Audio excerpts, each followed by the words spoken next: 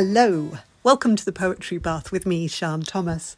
In this episode, you can hear the first part of my interview with Joanna Nissel, whose debut pamphlet, Guerrilla Brightenings, was published by Against the Grain Press in 2022. Joanna is also working on a PhD in mentoring practice in the contemporary UK poetry ecology with the University of Southampton and Bath Spa University. And the reason I asked Joanna to come on the show was because her work is full of this wonderful sense of immediacy, this lovely collision between past and present. So yes, please stay tuned for plenty of poetry and conversation.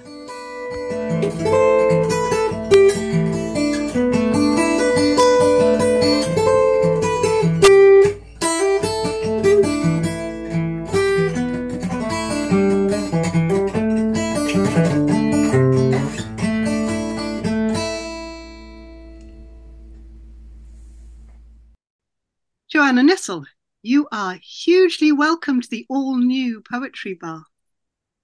Oh, thank you so much for having me. It's lovely to have a proper chat with you.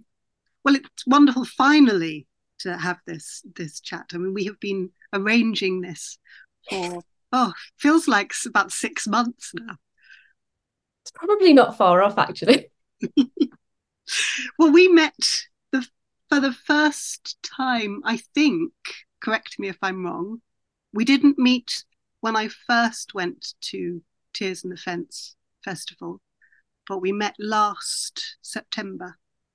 Is that right? I think so. It's kind of one of those ones where I'm not sure if I just didn't say hello to you properly before, and I sort of knew, I definitely knew your name. I knew that you were local and I should introduce myself. So I think maybe I took the active effort last year and was like, no, I need to talk to Sean, and then came and said hello. But yeah, we'll take it from there.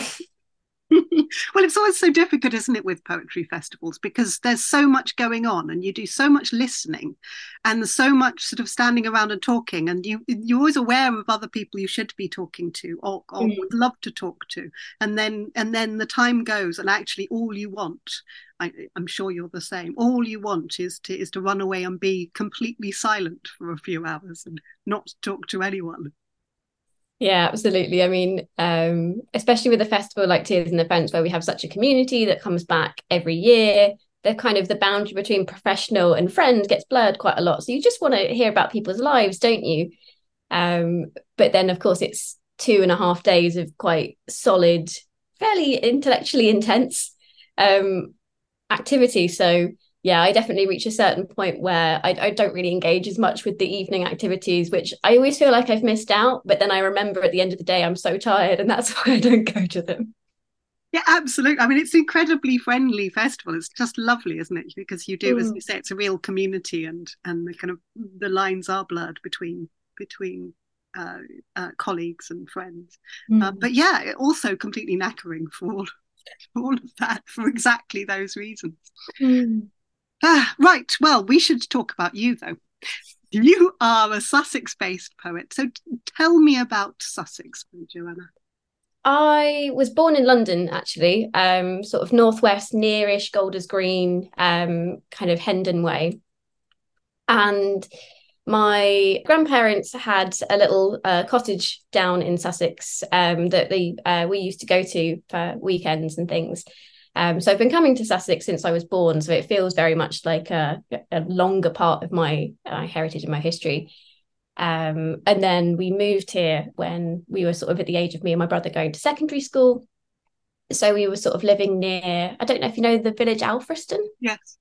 Yes, so I went to primary school for a couple of years there, and then went to secondary over in Seaford, so all kind of near Seven Sisters, Friston Forest, all that kind of way. And I was absolutely delighted because I've always loved this area. I always thought it was beautiful, and I don't know quite, it just had this kind of storybook feel for me because it's not like we were in like particularly urban area of London. Like we were close enough to places like Hampstead Heath that you still had quite a lot of green, but I don't know what it was. I just loved being down here. Ended up moving back after university, though. Now I'm towards Horsham. Yeah. It does have, I mean, that area particularly has a very magical feel. I completely agree. Mere Haven and the Long Man, and there's something about all that Revilius chalk and and the folklore of chalk paths and Yeah, I have many a poem about the chalk paths because our house, we moved into that cottage basically, and it backed onto quite literally about 20-second walk from the front door was one of the chalk paths up to where the Long Man of Wilmington is. Hence why it's worked its way into the book. Yeah, and I have many fond memories of going up those paths and picking all the blackberries and making loads of crumbles and pies and things when I was little. It's all very wholesome. well, could you kick us off with a poem then, please, Joanna? Yes. So I was going to start with the long poem, but I might do the Long Man one as we've gone on to Sussex. Brilliant. So the poem's called The Long Man of Wilmington, and it's this, for anyone who doesn't live locally, it's like a big pagan symbol of a man. It's made in these huge chalk slabs, and he's holding two sticks, and it's like a old pagan fertility symbol. And the story of this was my dad's best friend was a guy called Dave Bryant. I'm not sure if any of his lighting installations might still be available online, but he was a lighting designer. And he used to do some not entirely legal lighting installations where he'd go in and do, hence why the book is called Guerrilla Brightenings, because he'd come into these spaces and light them up, take some photos, take it all down before the police arrived, and then run away. And he did this to the Long Man of Wilmington, which I think, Sean, you can appreciate the scale of this bloody thing. It's massive. It's enormous, yes. Huge. So my parents helped. There was quite a few of them, and because my dad knew those chalk paths from having gone to the same cottage from a child, he could navigate those pathways in the dark. And they went and they lit up the Long Man, and they managed to get back out again because they knew where all the pathways were, all the things before the police arrived. And they tell this story of being able to see the blue lights on the horizon and knowing they needed to wrap up, and they got back again. She was fine. So I wanted to tell that story because I think that really encapsulates kind of who Dave was and like his friendship with my dad. They met at Bristol Old Vic when they were both training to be kind of stage managers, lighting designers, that kind of thing. So yeah, really, really interesting people. And obviously the tinge of sadness is that both of them have now passed away. But there are some amazing stories that I wanted to tell. So that's the Long Man of Wilmington, which might make a little bit of, help you understand some of the references to stages. The Long Man of Wilmington, for Dave. There he is, skinny light man, master of rigs, quick-wit stage caller. His voice over the tannoy directs bulbs, conjures an Arden that pulses with rave sweat. He taught my father about love, as if browsing cheese samples proffered on a paper plate, eyeing all the mad, delicious options, never abandoning the possibility of Wensleydale. In a series of guerrilla brightenings, he infiltrated forests, lined the branches with fairy lights, tubes of colour, devils, saints. One night, they snuck up chalk paths, scaled the downs, strung the Long Man where he reclined, lazy as a man can be, until his body, twin poles, glistened. Golden light, Edam, topaz. Take this for a fertility symbol, sweetheart. Lovely. I love the way that you make the poem about three men, and I hadn't noticed it when I read it, but I heard it this time that the Long Man is as lazy as a man can be. It's gorgeous that he becomes a character in the poem as well, and is as mischievous as Dave and your dad as well. That there's this kind of sense that they're in cahoots in some way. There's like he's kind of like one of those I forget the name of the Greek god now, which is the one that's wine and Bacchus, yes, or Bacchus's Roman, isn't he? What's the Dionysus? Yes, yeah. Exactly. That he's reclining and he's just having these golden lights draped across him. He's like, fine, this is great. I think he loved the attention. So I love that sense of play and thinking about your work and just struck by the lines, eyeing all the mad, delicious options. And I think your work is full of mad, delicious options, isn't it? Oh, that's a lovely thing. Yeah. I think a lot of the battle with I think my practice generally, but particularly this book where it came out very quickly, because I'd been trying to write a book before this one came out, and it had been through many different versions, kept getting shortlisted by publishers, but never quite made it. And it was a lot more of a sad, like, memorializing kind of a pamphlet.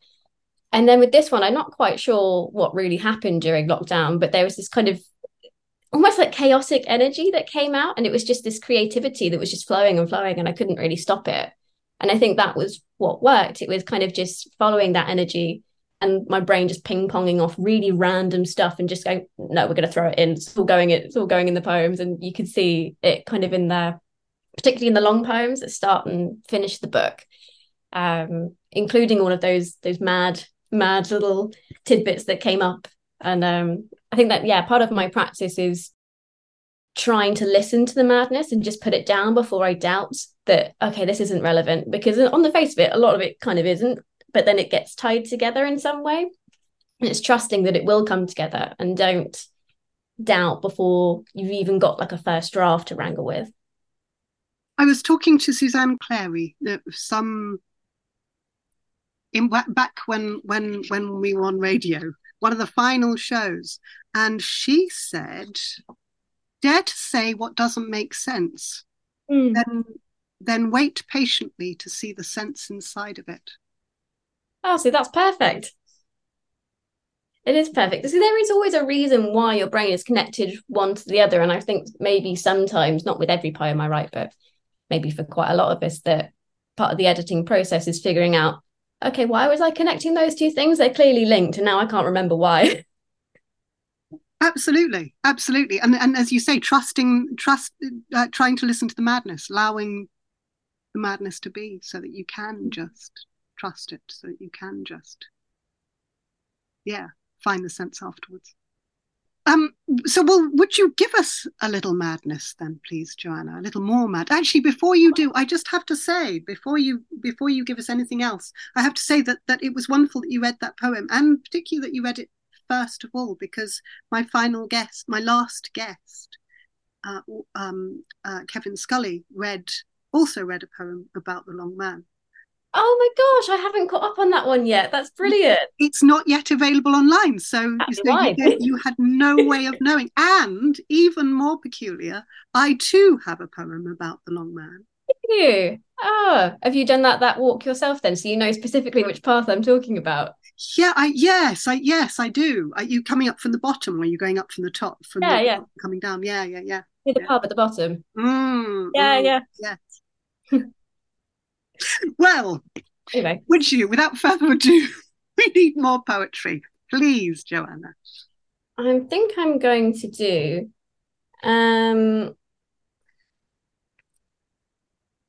going to do my other Dave poem, which is more of a family kind of poem, because I think it would be sad not to.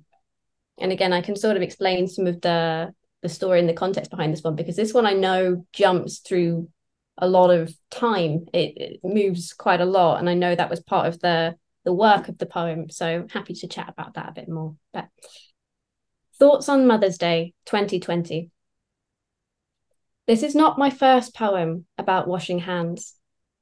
Dad learned the spell of lipid-based soaps, alcohol gel, cracked knuckle skin, to enter Dave's hospice room, festooned with cards, balloons. Did you know flower water is so germ-ridden it can be lethal? 20 years earlier, the diagnosis, then the fall down the stairs cracked his skull. The friend who found him scrubbed her hands of his blood, the ritual of it, clutch of talismans worn around the neck, without knowing if it would protect her. For Mother's Day, I sketched a bouquet of spring, daffodils, bluebells, roses, hibiscus in biro. The last time I saw Dave, the grooms declaring wickedness, laziness. His wedding, my 11th birthday, Buddha barbling themed golds, fuchsia, lighting rigs from the boys at the Old Vic. They stopped the ensuing rave, February frost melting against steamed windows, to bring me a cake with candles that, when I blew on them, relit themselves, never went out. Real sense of things never finishing there with that lovely ending.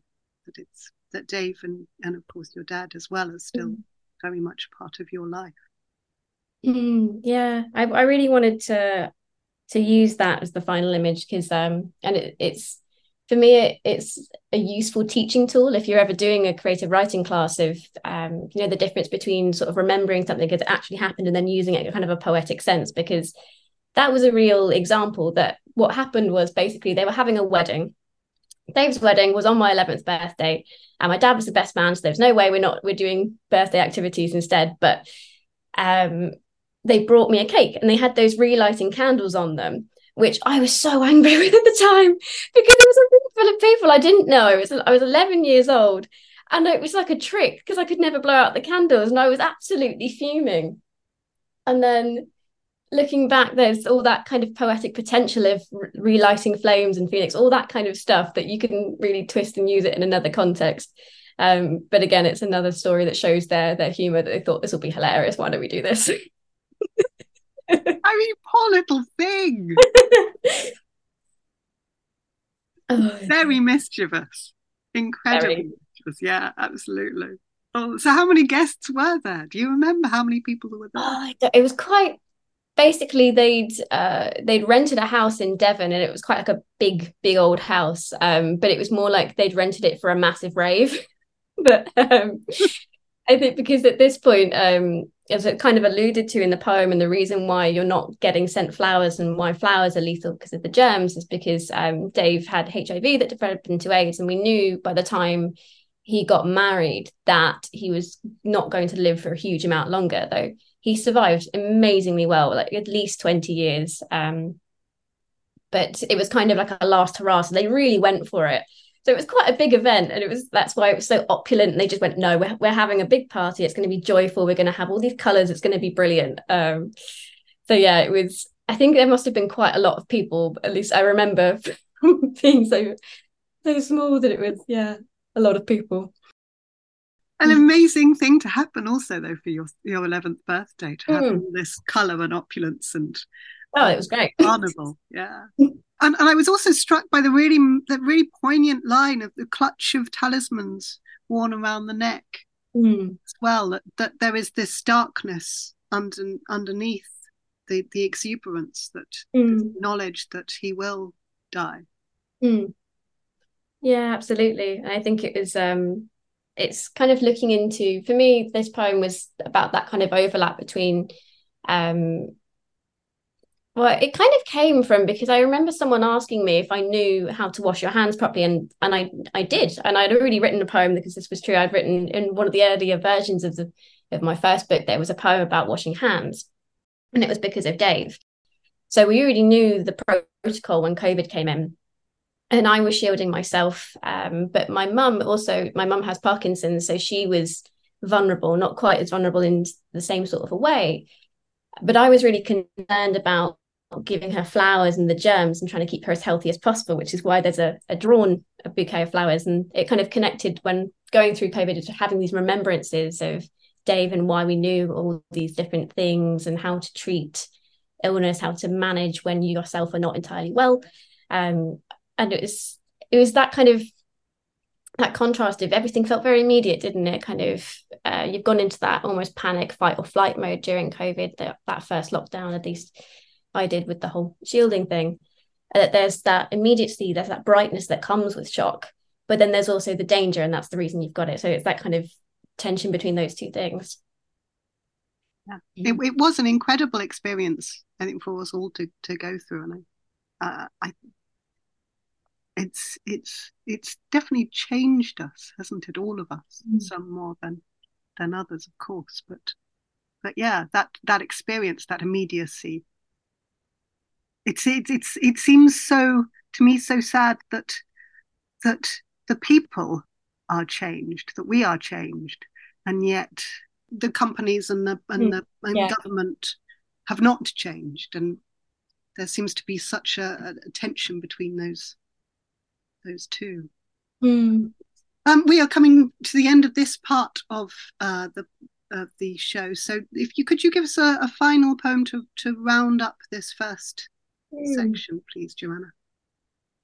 Okay, right.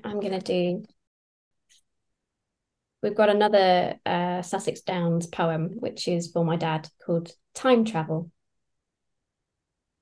Boys Anne Boleyn kneels, shivering grey velvet, twists towards kind words, girasole. Voice echo overlaps the blade swing. Her ladies bear the rough-spun coffin. 8 hands clutch handles, one swaddling her neck stump in a linen square. The wood must be so heavy, thin shoulders, clavicles straining against the skin. The wood must be chafing away their skin, their pale, too soft skin. It took 6 men to lift my father in a coffin covered with a photograph I'd taken of the hillside where he flew plywood aeroplanes over fields, downs, our old black dog running to follow its shadow. It's actually more of a sad end to the first half. Beautiful poem. Amazing. What made you connect your dad to Anne Boleyn? I wasn't entirely conscious. Again, this was a slightly just following the feeling that it was. We were watching Wolf Hall one Christmas, and it was a moment not quite of a full triggering, but it was that kind of memory that came back in a very visceral way for me of them carrying the coffin and remembering what it was like seeing my own father's coffin being brought in. It was just that kind of image brought back, and it was that kind of rawness, that tenderness through the skin that really reminded me of the feeling of how kind of nerve raw I was at the time, because I was 17 when my dad passed. And it just that image just took me, and I thought, okay, this is a bit of a leap between watching Wolf Hall and a dog on the South Downs, but that was kind of the chain of memories and the link that came to me. So I just went with it and just wrote it. Yeah, you tried to listen to the madness again. Yeah, listening to the madness. Good, beautifully listened.